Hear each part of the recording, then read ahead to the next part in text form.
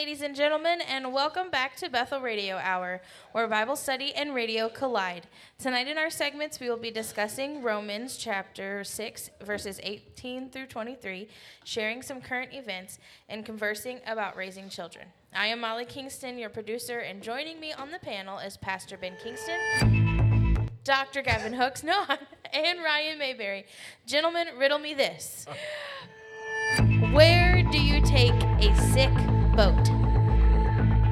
To the dock. Can you elaborate? Dock is short for doctor. Dock is also where you put a boat. So doctor. Yeah. So instead of, there you go. Awesome. Yes. So if you didn't catch that. Ryan is the king of puns. Yes. I knew this one because it was kind of like a dad joke or a pun. We probably would get this one. Where do you take a sick boat? To the doctor. Those in the audience, if you would like, you've already heard the answer, so don't share it with me. But if you have anything you'd like to say during our topics of discussion, please text the number online.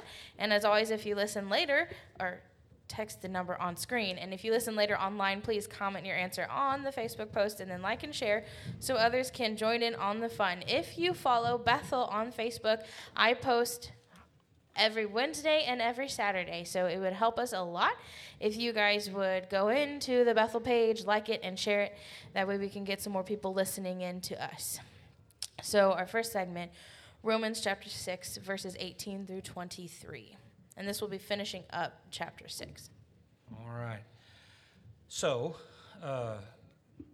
16, know ye not that to whom ye yield yourselves servants to obey, his servants you are to whom you obey, whether of sin unto death, or of obedience unto righteousness. And I shared last week that we wanted to stop just short of finishing that up last week because we're going to get into the three aspects to the two domains that he's talking about. So he's juxtaposing, who you're going to be servants to. The lost are servants to sin. There's just no way around that. And he talks about the three aspects, 17 and following, but then he also talks about the aspects of the Christian. So the Christian actually has a choice now, whether he's going to live his life as a servant of sin, which there's just no advantage to that, and it brings in question whether or not that person ever truly knew Christ or not when someone, quote unquote, acts like that. But the three aspects that we're going to talk about is position, practice, and promise. And that's the outline, if you will, that we want to look at these 17 and following. Before we dive into that, looking back at verse 16, know ye not, that's that axiom. And John MacArthur pointed out last week that essentially that axiom was basically saying, this is a no-brainer. Know ye not? So in other words, this is so obvious that we shouldn't even have to go over it. But we are going to go over it because it's so important that we know it. It was Paul's approach. So, know ye not that to whom ye yield yourselves servants to obey, his servants you are to whom you obey. It sounds pretty simple, but then when you listen to these next words, whether of sin unto death or of obedience unto righteousness, we do ourselves a disfavor when we do not look at life on these two levels: sin unto death, obedience unto righteousness. Those are your two options. Every day, all day. Sin, death, obedience, righteousness. We've got to train ourselves to look at that. We've got to train ourselves to think like that. We've got to train ourselves to realize that the reason we're training ourselves is this is true. It's true. Sin unto death, obedience unto righteousness. Now, what kind of death? Sooner or later, sin does bring physical death. But that's not the only death that is at play here. When you look at James in the verse that says a person is drawn away, first lust draws them away, and then sin happens, and then as a result, death. So the equation, lust plus sin equals death.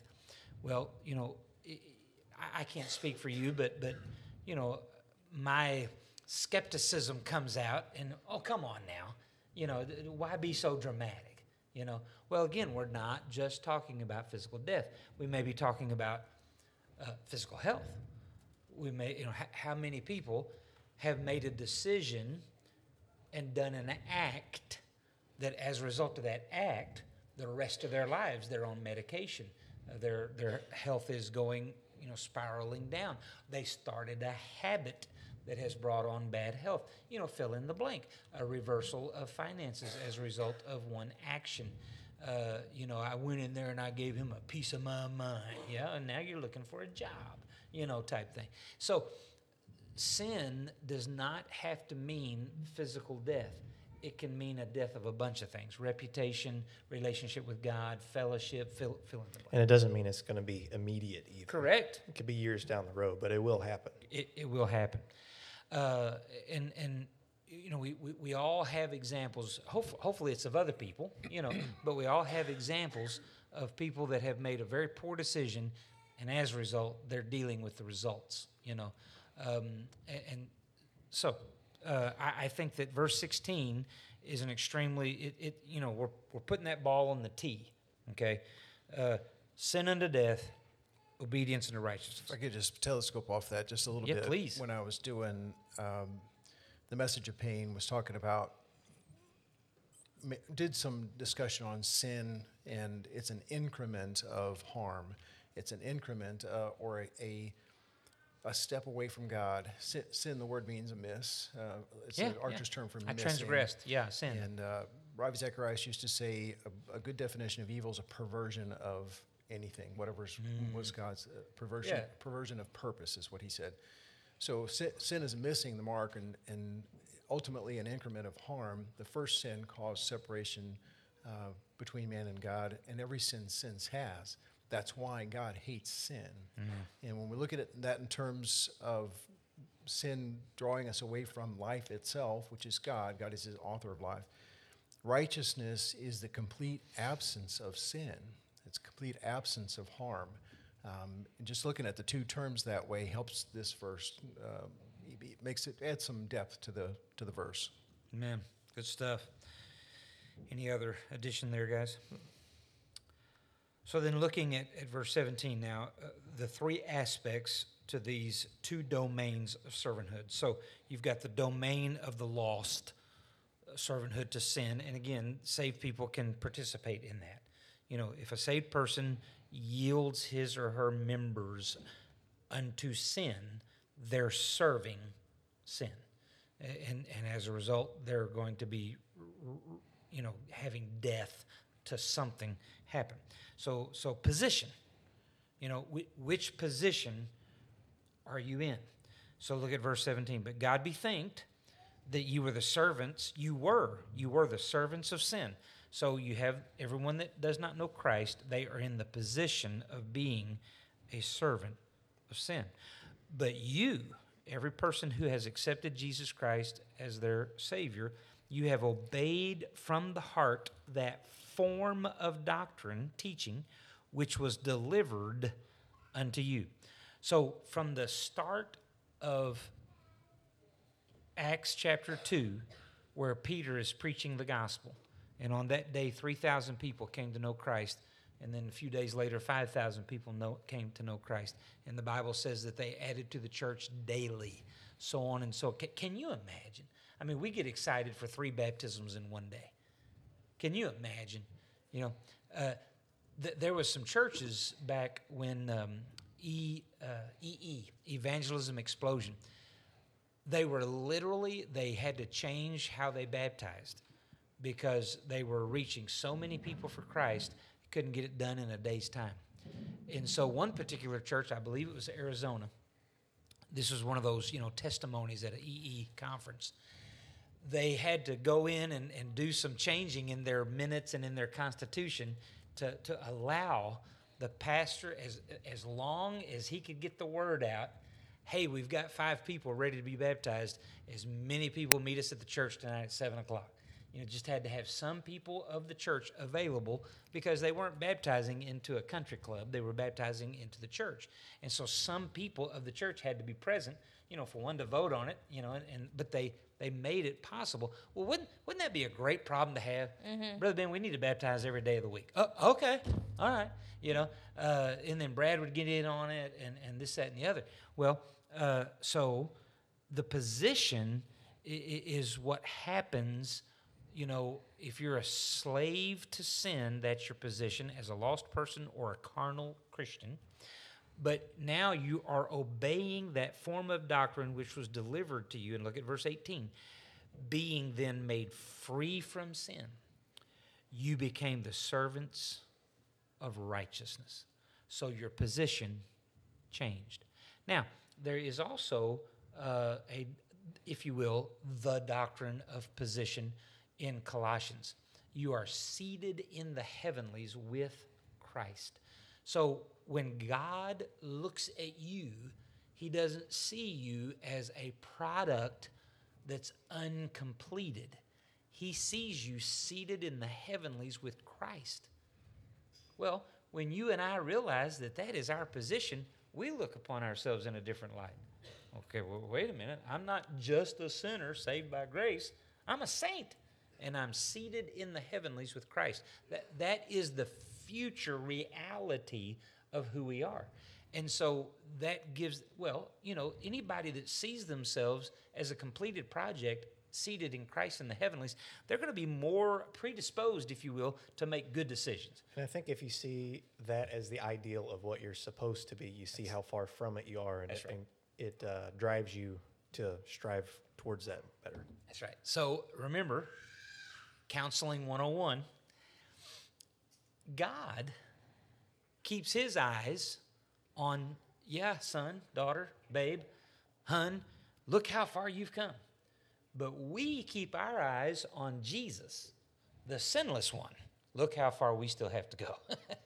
and that, because I couldn't agree with that more. And it plays into how it's talking about the language used as being slaves to things. It means you have to obey the dictates of one thing or another. Because it doesn't say you were a slave to sin, now you're not a slave to sin anymore. It says you were a slave to sin, now you're a slave to Christ, and he has certain standards that he wants you to follow. That's right. That's right. I see somebody reacting to that, though. A non-believer reacting to that. I'm not a servant to anybody. I'm not a servant to anything. Man, that's slave. I'm a free person. I can do whatever I want. And then I come back to that question you asked that young lady at the driver's license. Is there anything in your life that is left unchecked would ruin you? Would ruin you. Are you a servant? Obviously, you're. And she showed you her arms. Yeah. And she was obviously a slave servant to that. So just self-destruction. And I couldn't agree more, Gavin, because we're free-thinking people. Now we're Americans. But because of Christ and because of how we were raised in this church, we were brought to Christ at a pretty young age. So we just bought in, in the such.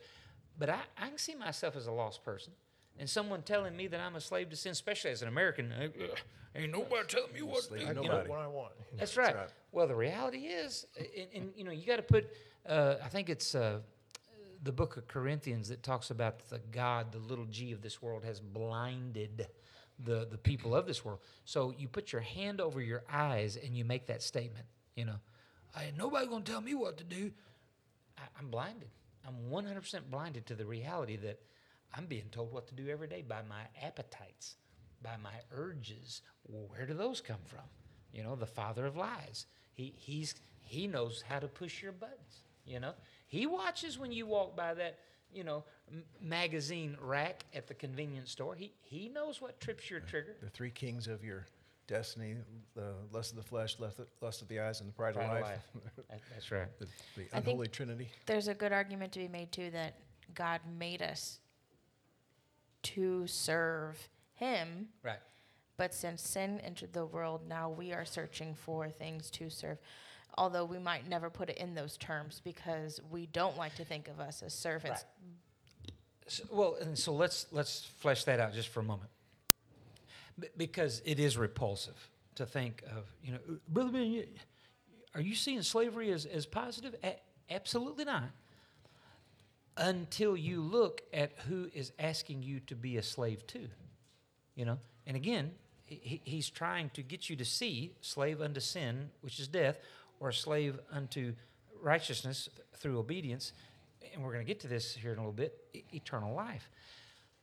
Anybody that sees God in all his glory, sees God in who he is, looks at his muscles, the attributes of God, looks at who God is, how he is, what he has done for us, who wouldn't submit themselves to that, and also our examples of slavery or servitude are perversions. Right. Again, they're things that have been set up by man or things that have been run by man, where God's servitude is going to be completely different. It's going to be holy. It's going to be righteous. I'm sorry, go ahead, Ryan. And he's also speaking in terms that they'll understand. It even says it in verse 19. I speak in human terms because of the weakness of your flesh. He's not promoting or saying it's good or bad one way or the other to have slavery. He's saying that's the reality of the world that they were living in at that time. That's right. And I'll speak in these terms that you'll understand. He's using it as an analogy.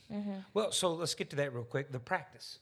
Okay, verse 19 is their practice. So when you realize your position, because he's looking at both domains, the position of the sinner or the saved person that chooses to serve sin is that they are serving sin unto death. The position of the Christian is he's obeying God unto righteousness. That's the position. But then you look at the practice. I speak after the manner of men because of the infirmity of your flesh. So I'm using this analogy of slavery so that you can understand it. For as you have yielded your members servants to uncleanness and to iniquity unto iniquity, and every lost person that spent any time in the world can relate to that, even so now yield your members servants to righteousness unto holiness.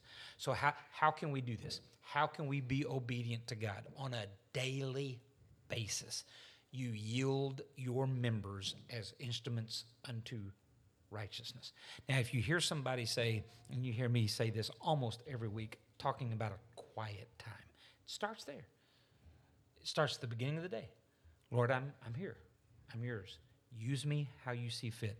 And how you do that, you've got to figure it out. You've got to research it. And don't get me wrong, come to me and we'll talk about it. I will share, quote unquote, how and what I do with anybody. But everybody here is capable of figuring that out, bless you, and the such.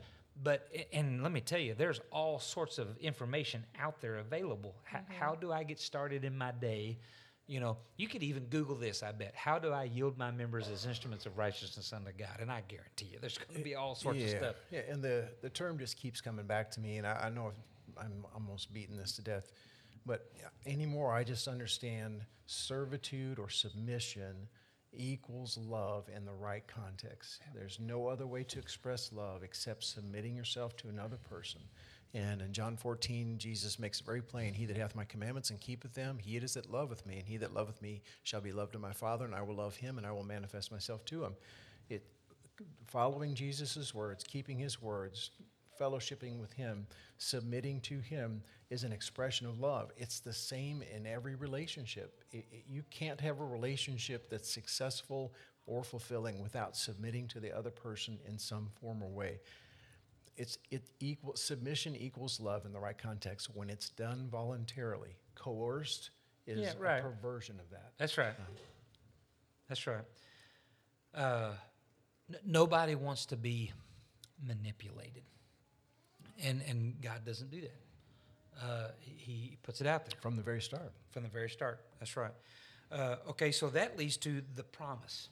So after you realize your position, sin unto death, obedience unto righteousness, your practice, you have, if you're over here on this side of sin unto death, it's because you're practicing it. You're giving in to sin.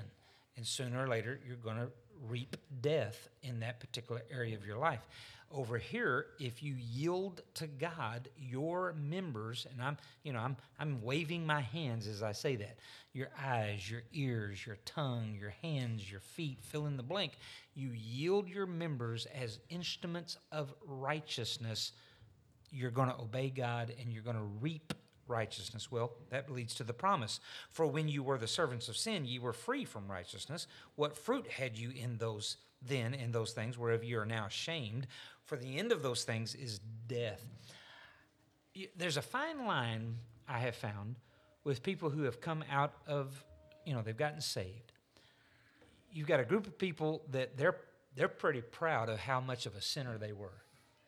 Well, for me personally, I have to almost question if they're a true believer or not, because a true believer is ashamed of the acts that they did, and they're certainly ashamed of the damage that they've done to their own body, their family, fill in the blank.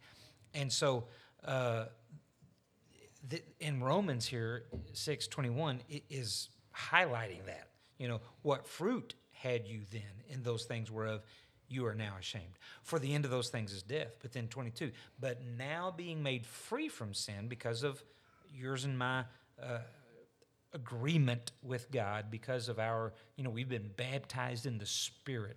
We have been like Christ in his burial, death, and resurrection. You have your fruit unto holiness and the end everlasting life.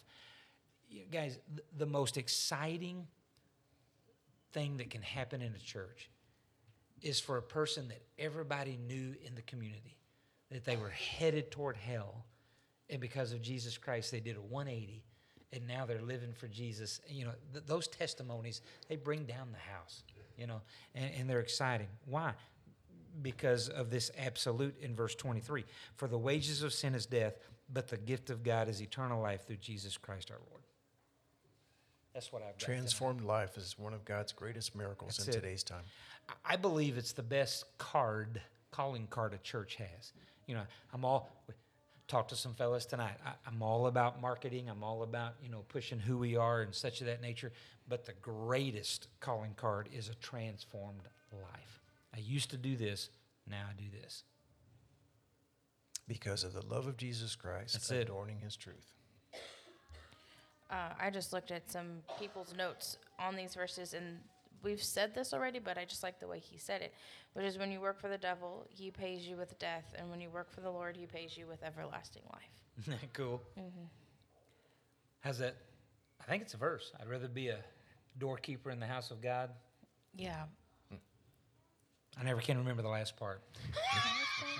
Good enough. Rather spend one day in your house than 1,000 elsewhere. But that's a song. I don't know if it's exactly the verse. I think it's based on that verse. Yeah. But something to the nature of, it's in Psalm, rather be a doorkeeper of the house of God than something in Satan's kingdom, something along those lines. Y'all have to look it up and send it to us. All right, very good. Okay, so I think I said current event in the intro, but it is the sugar stick week. I do, though, if I can hijack it real fast, I wanted us to pray over Israel. Yes. I think that'd be appropriate. Yeah, because when I was thinking, that's why I was thinking current events, because I kind of wanted us to hit on that. We don't have to dwell on it. I think we could spend a whole show on it. Oh, yeah. And if you do not know what's going on, Ben Shapiro has a lot of good information about it. Mm-hmm. And I'd highly suggest watching his videos. I wouldn't suggest doing it with children. Yes. Because he shows you what is happening. Footage it's uncensored. It's uncensored. So if the Holy Spirit continues to lead in this area, I'm probably going to be covering this subject Sunday morning. But let's take a few moments here and just lift up Israel. Lord, I love you. I thank you for your chosen people. I thank you, Father, for your church. And we just ask you right now to help us to know how we can stand with Israel. We're asking you to defeat the enemy. We're asking you to bring them to you, certainly. But we also ask you for victory in the field in accordance to thy will. We pray for protection for Israel. We pray for you to help them because essentially the world is against them. And so I pray that you will, I know you will, show us again how to stand with them. And I pray that you would give them victory in this current war and help America and many, many other countries to stand with them. We ask all these things in your Son's holy and precious name. Amen. Amen. Amen. All right, even when the world is falling apart, it's good to think about things that make life sweeter. I put focalized fellowship, but I was thinking today a better word would be intentional fellowship. This last weekend, the women went to the conference in Branson, Women of Joy. Woj. And it was very, very good. I believe everyone came back really. So it was about sacred rest. And although I don't think most of us slept, it was really good. I think we came back with a lot of good information on how to get sacred rest. And we had a lot of good fellowship with each other. So, Dawn, last week you said don't spring it on you, but what's the date for next year's? October 4th, 5th, and 6th. There's a sign-up sheet. Say that 3 times fast. Yeah, we have 40 spots. Sheet. And, of course, if we get more than 40, we'll make it happen. Yeah, we've already bought 40 tickets. Mm-hmm. It will sell out. So as soon as you can sign up, the better. Yeah, exactly. Okay. So you want to hear our sugar sticks? Yeah, please. So one of my favorite is to encourage yourself in the Lord. This is a discipline. This is a learned trait. Coping mechanism, I also like the expression. But David encouraged himself in the Lord. You'd have to look it up and study it, but with his 400 or 600 marauders during the time when he was being chased by Saul, someone came in while they were gone. Someone came in and took all of the women and children. And so when they came back, they realized that their families were gone. All those men were thrown into an absolute panic. And the first thought that hit their head was, let's kill David. We got to kill somebody, And so the Bible says that they were picking up stones to stone him. And the Bible says David encouraged himself in the Lord. I can't imagine. Sounds like a really bad deacons meeting. Right. And so, David's wife and children had also been kidnapped. Yeah, so, I mean, he was grieving his own loss, but now he's going to lose his life. Something he had no control over. And so the bottom line is that our world sometimes just goes off the rails. And you and I have got to know how to encourage ourselves in the Lord. And so you just pull away somewhere, even if it's just in your heart, and you say, Lord, you know exactly what I'm going through right now. I'm begging for your grace, mercy, and peace. Lead me. Guide me. I know you have an answer for this. Faith. And he'll do it. He'll do it. Yeah, I need an answer, and I need it now. Now. Give me a word, Lord. Yeah. Give me a word. Yeah, and check my motives. Yeah, check my motives, right. Lord. If I'm wrong, let me know. Is this a me thing? Have I brought this on myself? If it has, in other words, do I need to confess a sin here? Are you and me okay? Are we okay? All right, that's mine. You got a sugar stick, Gavin? Yeah, I'm huge. Excuse me. I've been doing physical therapy here for the last 6 weeks, and man, I'm a believer. I thought I had lost so much, and I've had neck issues forever. In 6 years, I'm like, I feel like I've got a new neck. Right. Cool. So it's not completely gone, but I'm set back 20 years at least, and my range of motion, the pain. So are you doing yoga? I haven't started yoga. We actually did. I never thought that I would do acupuncture, but we did acupuncture. Yeah, there's a lot of good things about that. I would never do it, but yeah. And it feels like the rust has been all knocked off, but now it's circulating other places. So, so it's not completely resolved, but I'm a big believer in physical therapy now. Cool. Along the lines of Israel was kind of what my sugar stick was, and that peace and goodness are the sugar stick for me, just because it's not the norm. We think it's the norm because we've had it for so long in this country, but it's not the norm throughout the world. So it's very much a blessing to have it and have had it as long as we have, even though they're trying to erode it now. Right. It's made life sweet. I heard a very interesting from Greg Gutfield. It'll come to me. Representatives that support Palestine in our Congress, they're quiet now when it comes to the atrocities of Hamas. And so Greg Gutfield said, I don't want to hear anything else about hate speech. Yeah. If they're not going to take a stand against this, I don't want to hear nothing else about hate speech. Because if people can go in and do the things that they're doing, and you're not going to say anything against that, you're not going to accuse me. They're coming out for it, too. Oh, well, there's no doubt. It's ridiculous. Yeah, it is ridiculous. it's repulsive. Did you want me to do Sure. something with this? Or just read it. Okay, so Psalms 84, verses 10 through 12. I'd rather be a doorkeeper in the house of my God than to dwell in the tents of wickedness. For the Lord God is his sun and shield. The Lord will give grace and glory. No good thing will he withhold from them that walk uprightly. So you have that contemporary song, which I started singing, but I actually have a classical version that I sing of that too. I'm not going to do it. It's been too long, break it but out. I can't remember it. I just remember that verse. Okay, very good. So mystery topic time. We do need the wheel of names, Brother Brad. The wheel of names. We are all back on the wheel now. We have restarted. Oh wow. Yes. All right. I That take it is the you're ready. winner. All right. So, in light of what is going on, guess what Pastor Ben has been fielding questions about? The end of times. Brother Ben, what is happening? Now, I'm going to confess to you that I have avoided end times like the plague because it is an area that I have essentially chosen, if you will, to be weak on, because I believe that God, to some level, has been intentionally vague because I don't believe he wants us to go to seed on it. He wants us to go to seed on Matthew 28:18 and following. He wants us to go to seed on winning people to Christ and discipling them and the such. In other words, get your head down on serving God. When he's ready for you to come, the trumpet will blow. Well, he knows that. We want to read the last chapter at the end of the book. We want to know what's going to happen. Right. We don't want to have any more surprises. Right. So if he would have written out explicitly what was going to happen, then it would have been easy to be like, okay, well, we already know. Probably sit on our hands and say, "Oh, it's God."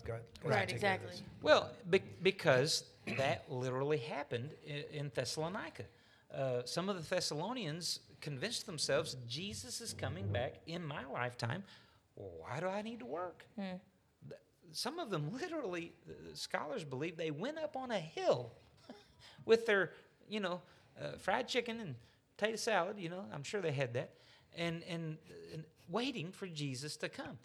So guess what happened at home? The bills started piling up. The work started piling up. And so Paul wrote in his Thessalonica book, Thessalonians, no. We are to work. We are to work, for the night is coming. No man knows.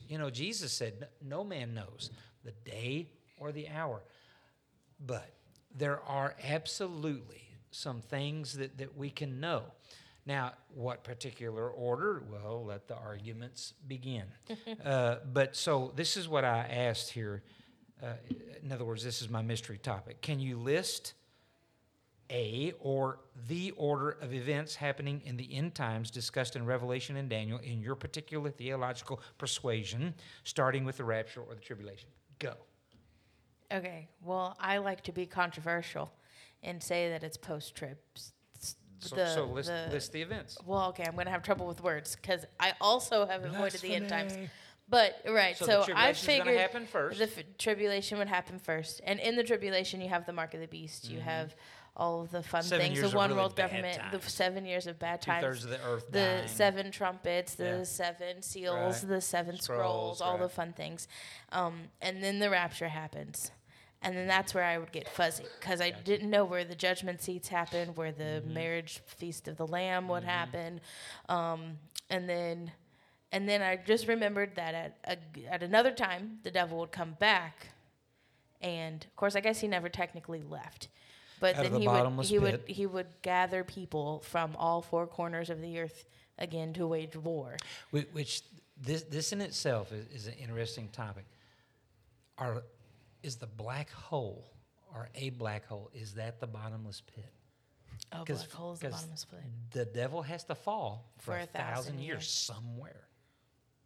Again, according to, if you believe that, in Revelation. A black hole would make sense from what we know of what they are. Yeah, and there's a black hole that just changed. I read this on Fox News. They actually believe now that it is spinning. The black hole itself is spinning. So, Gavin, give me your list of end times.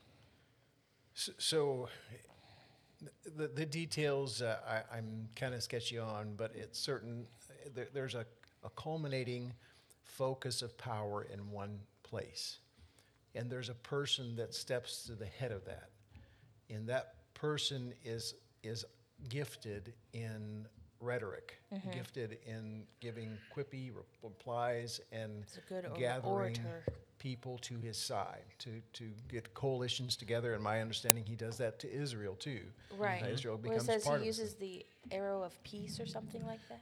Yes. Yeah, and he starts to institute this world organization by people being numbered and given a mark that identifies them as being part of this world coalition or government. And I think that is, at least in my mind, that's the trigger when God says, this will be the complete perversion of my creation. The loss of freedom will be the complete perversion of my creation. Then there will be no one that has the free choice to choose me. And again, in the context of the second book there, you can't have real love, a real demonstration of love without freedom. If you're not free to choose or to reject a relationship, the meaning of love changes. If it's a love that you don't have any resistance to or you can't choose to opt out of, it's not love.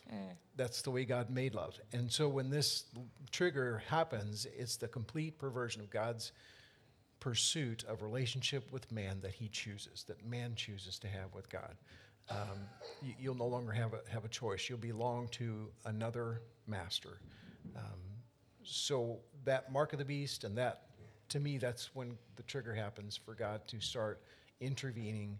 The Battle of Armageddon, all those things start to happen as the redemption of the world So begins. would you say that the mark of the beast happens, or like that culmination of power happens before the rapture? So that happens and then the rapture happens? So I've always been a pre-trib believer, and until that happens, and then I'm a mid-trib. So I'm in the same boat. Gotcha. My attitude towards that is I want to have the grace to be faithful regardless. Right. You bet. Right. I want to accomplish what God has me here for without paying attention to the clock. Right.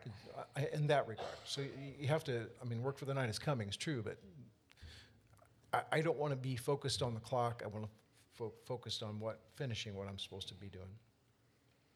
Ryan?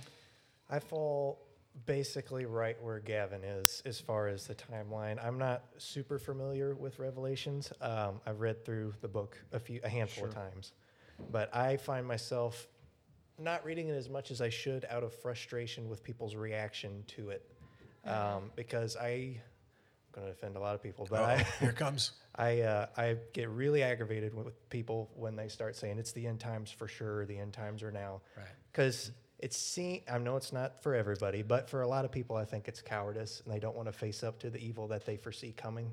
So they say, well, Jesus, come save us now. Take me away from this so I don't have to face it. Right. Sure. So I'm not saying it's good or right, but I Right. let that keep Right. me from looking into it a whole lot because, like Gavin said, Yeah. if I'm No in matter good what happens. standing with God, Yeah. that's what's more important to me, and I need to focus on the work that's going on now Right. rather than hoping that God plucks me out of this situation and Right. saves me from everything. Amen. What if it's not? What if it's not the end times and we surrender to Exactly. bad actors Yeah. because we think it's end time? This is what's supposed to happen, and then we spend a millennia in darkness. Right. Right. We don't Because fight we could have against stopped the, it, but Yeah. we were waiting on God to pluck us out of the situation. Oh yeah, right. And again, that's what Amen. Paul was against in Thessalonians. We are to work. Period. And I agree totally. The best argument I've ever heard came from Dale Pelton as to why, in my humble opinion, it's a pre-tribulation rapture, and that is that there's nothing in the Word of God that indicates that He's going to beat up His bride before He brings her home. Now, if He does, that's His business. It could be a purifying. That's exactly right, and it won't be that. We can call it that, but it won't be that because Christ is not going to do that. I think I've always kind of wondered if we wouldn't be a part of the statistics in that time. Yeah, right. It's hard to say. Again, So, for me, it's rapture, and then the bema seat of Christ for all those that are saved. That means the judgment seat of Christ for Christians. It's not the great white throne judgment. It's the bema seat of Christ. 7-year tribulation, and then the 1,000-year reign, which is the millennial. And then after that, the devil is released for a while, and he deceives those that are here at that point after that 1,000-year reign. You and I as Christians will be reigning over those that are left and that have kids and things of that nature. Where do those kids come from? Well, they come from the people that haven't reached the age of accountability at the end of those 7 years of tribulation. They enter into the millennial reign. Of course, everybody that's over the age of accountability goes to the place of eternal torment. And then after the devil deceives, the battle of Gog and Magog, and then the great white throne judgment, and then the new heaven and new earth. But like Gavin alluded to it, I'm pre-trib until the tribulation starts. And then I'm mid-trib, and then if that gets past that, then I'm post. I just know that he's going to take us sooner or later, and if he does leave us during the tribulation, he's going to give us the grace to do whatever, die for him, whatever the case. I do think that there's it's either pre or mid, a removal of the church's influence, because it just becomes a very dark place. It becomes a very dark place. Jamie texted in that she received a text from a person that she had been praying for a long time. This is a couple who wants to return to the Lord while her husband has zero interest. However, due to the Israel attacks, he is asking lots of questions and is showing concern that he's running out of time. And then this is huge. Please be praying for Joe. And she just said, I wonder how many people this will bring to the Lord. A lot. You put with that the worst economy we've had in years. And it doesn't have any view of getting better. The pain at the pump, the pain at the grocery store. The threat of the loss of America. Correct. The threat of the loss of America. Molly alluded to earlier that Ben Shapiro's been showing videos of what has been happening over there. I've seen some of them myself, and I can attest that once it's different hearing the headline, 40 babies murdered and beheaded, versus seeing it happen in video. It's completely different, and once you've seen that, it changes your perspective on your own, or at least it has for me, perspective on my own life as far as when I sin, that's the side that I'm allying myself with. Right. And it changes you. Yeah, it does. So, and this is one, we've jumped off into the deep end here, but we're in the deep end. Movies have desensitized us. Right. A person gets one stab and they die.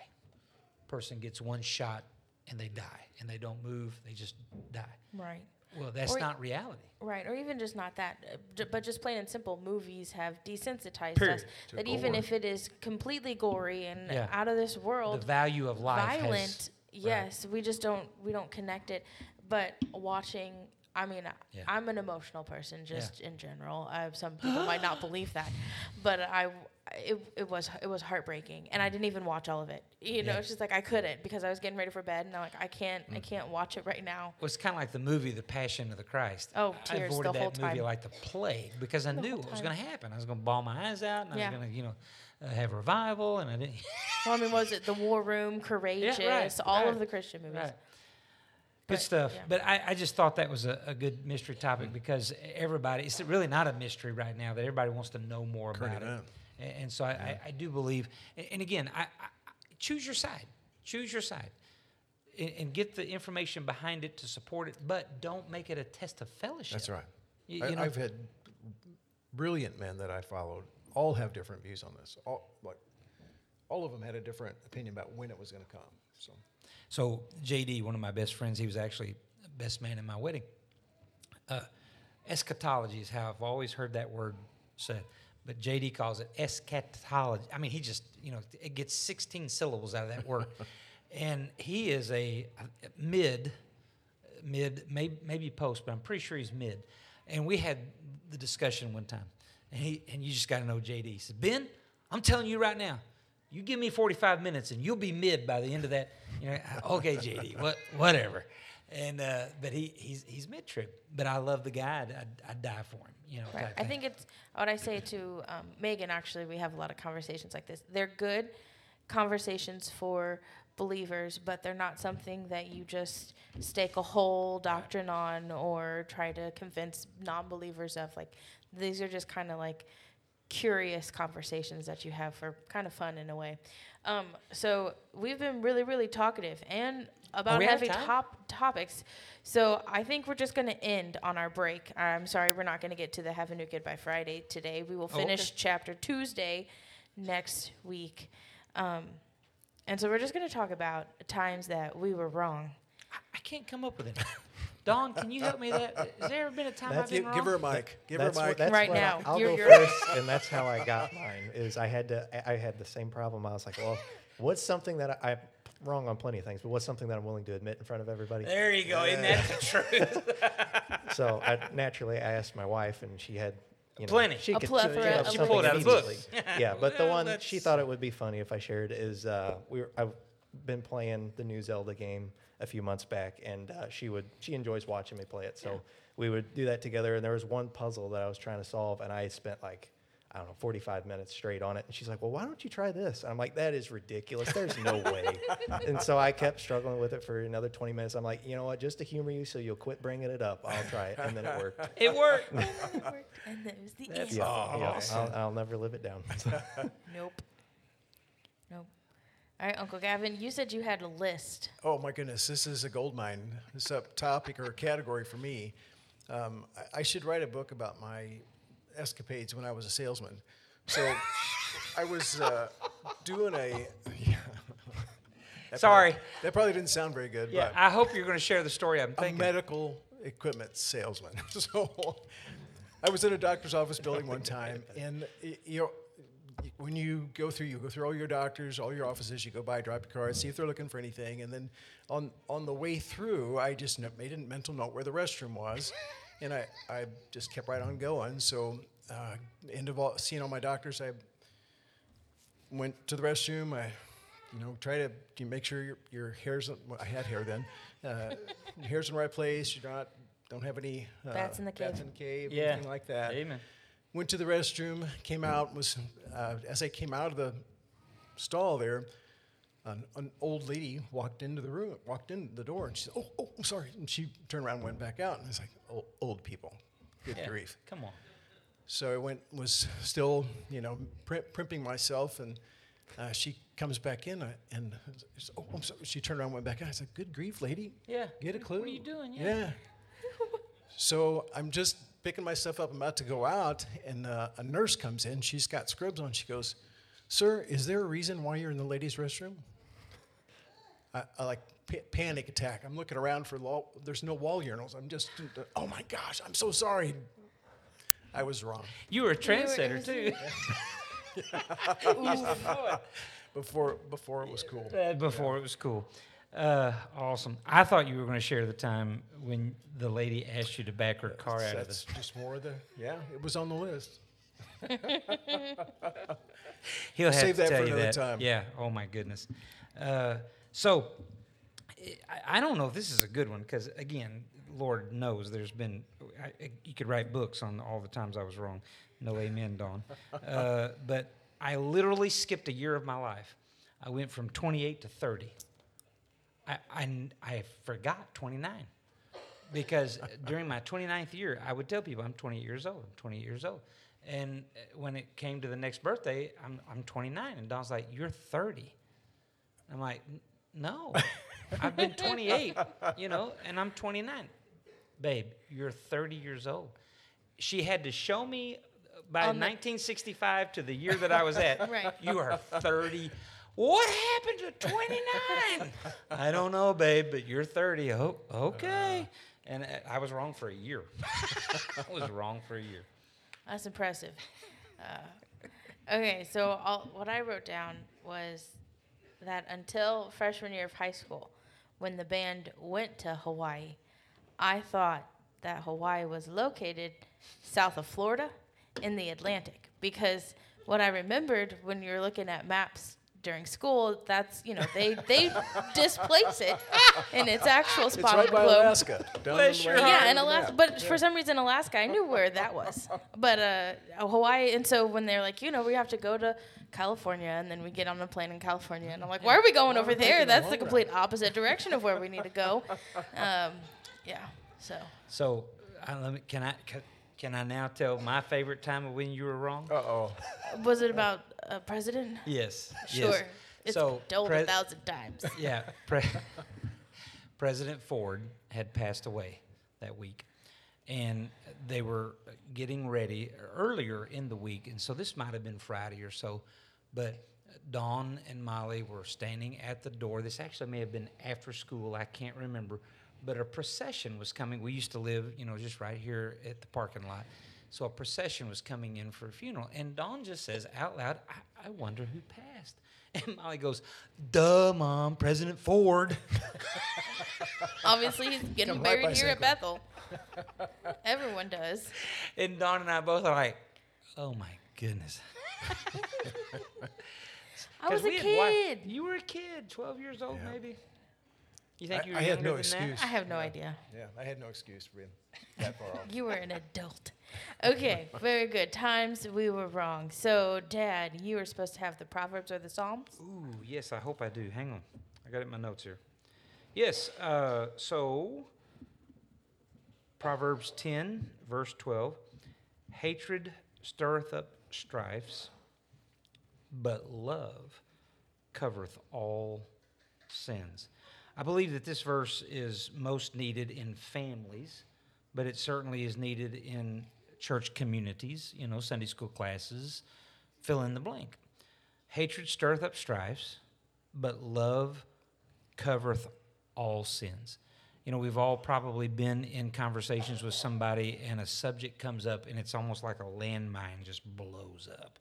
And you're like, oh, my, it's touched a nerve, Hatred stirreth up strifes, but love covereth all sins.